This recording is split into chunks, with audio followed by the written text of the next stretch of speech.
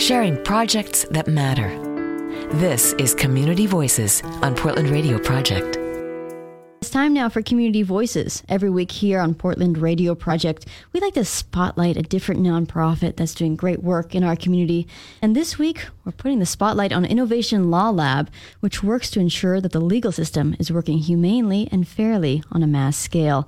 I'm joined now in studio by Ian Philibom, Program Director. Thanks for joining me, Ian. Thanks for having us. So the legal system is huge and complex, and it's not always fair. What do you folks do to help work to make sure that the law applies equally to all?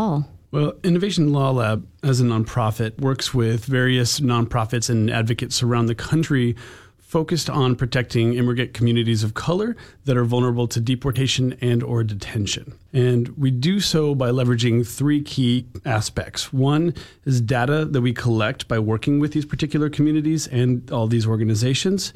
The second is a technology piece, a database that we've created to be able to better collect and know the stories of these vulnerable people.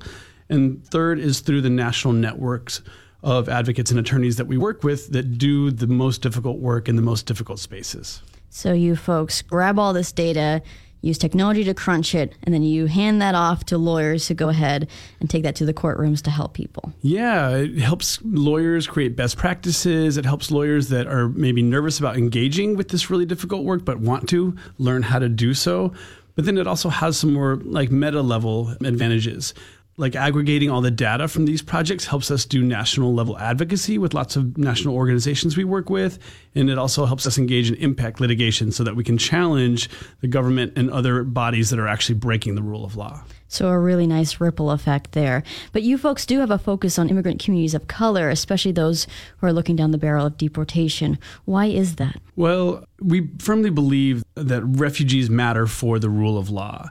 And the concept is quite simple. It's that the refugees represent a vulnerable population where government or bodies of power can first take advantage of and start undermining the Constitution as it applies to them.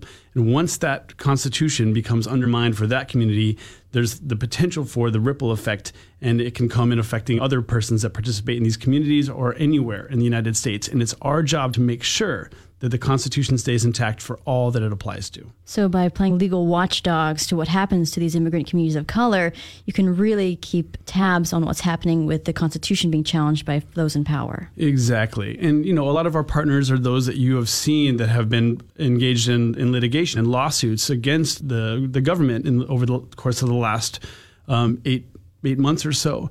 And these are partners that have been doing work using the stories and the data about the people that are vulnerable to these bad practices, these violations of the rule of law.